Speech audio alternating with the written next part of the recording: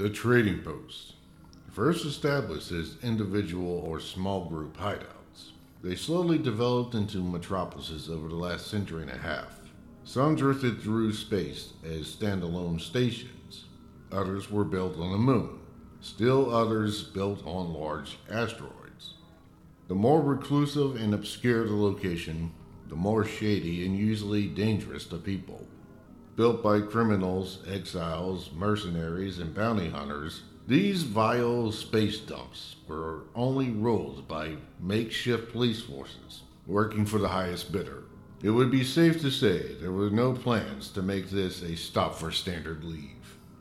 They don't get much attention from the civil world, so a military vessel landing at the docking bay is something that would put the whole place on high alert.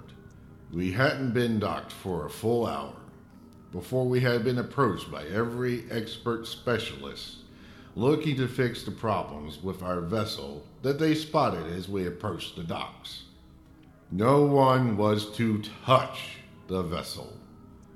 I have also received word from First Officer Commander McHale that the local bulk suppliers had decided not to accept the universal currency. They weren't required to, of course, and probably believed they could get a better deal out of barter trade. Commander McHale knew the items that were non-negotiable. The last thing I needed was to sign off on a transfer agreement for a batch of torpedoes. The post we had stopped at was one of the larger known ones.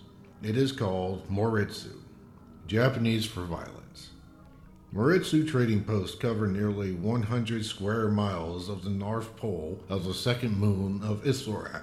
Without a rotation, half the post consistently sat in shadows.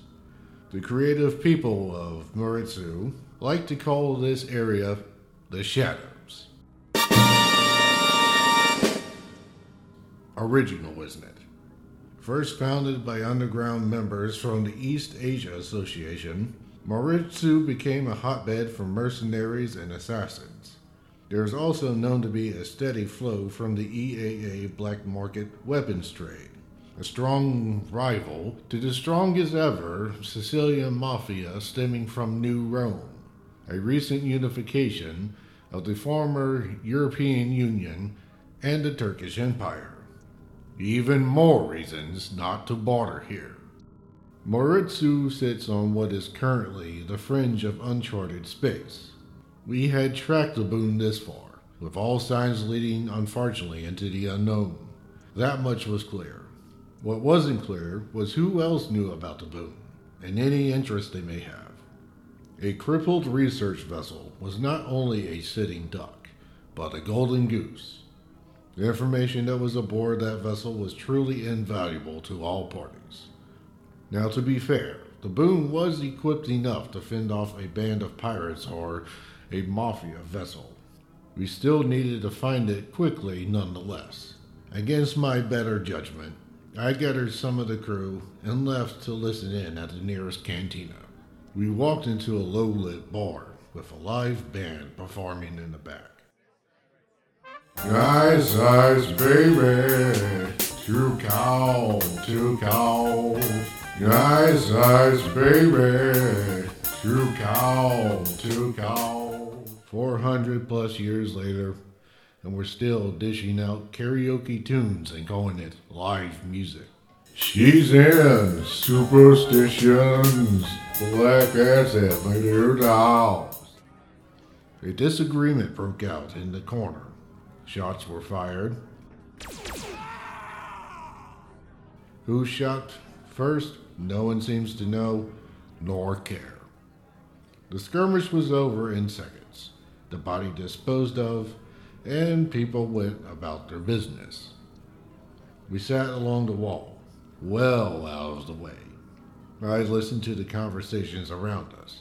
If the boom was a hot topic, this would be the type of place to hear about it. We talked amongst ourselves, carefully. You never knew who was listening, especially not at a place known for its spy circles.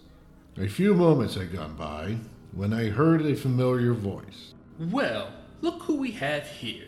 If it is not the prize captain of the prestigious ship, The Delgato, unfortunately, past its prime.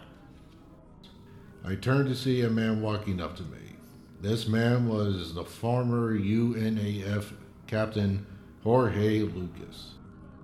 Sir, what disparaging state has brought you to my only yet favorite watering hole?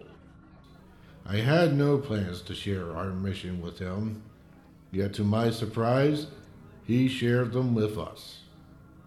It was time to tell Toto we weren't in Kansas anymore.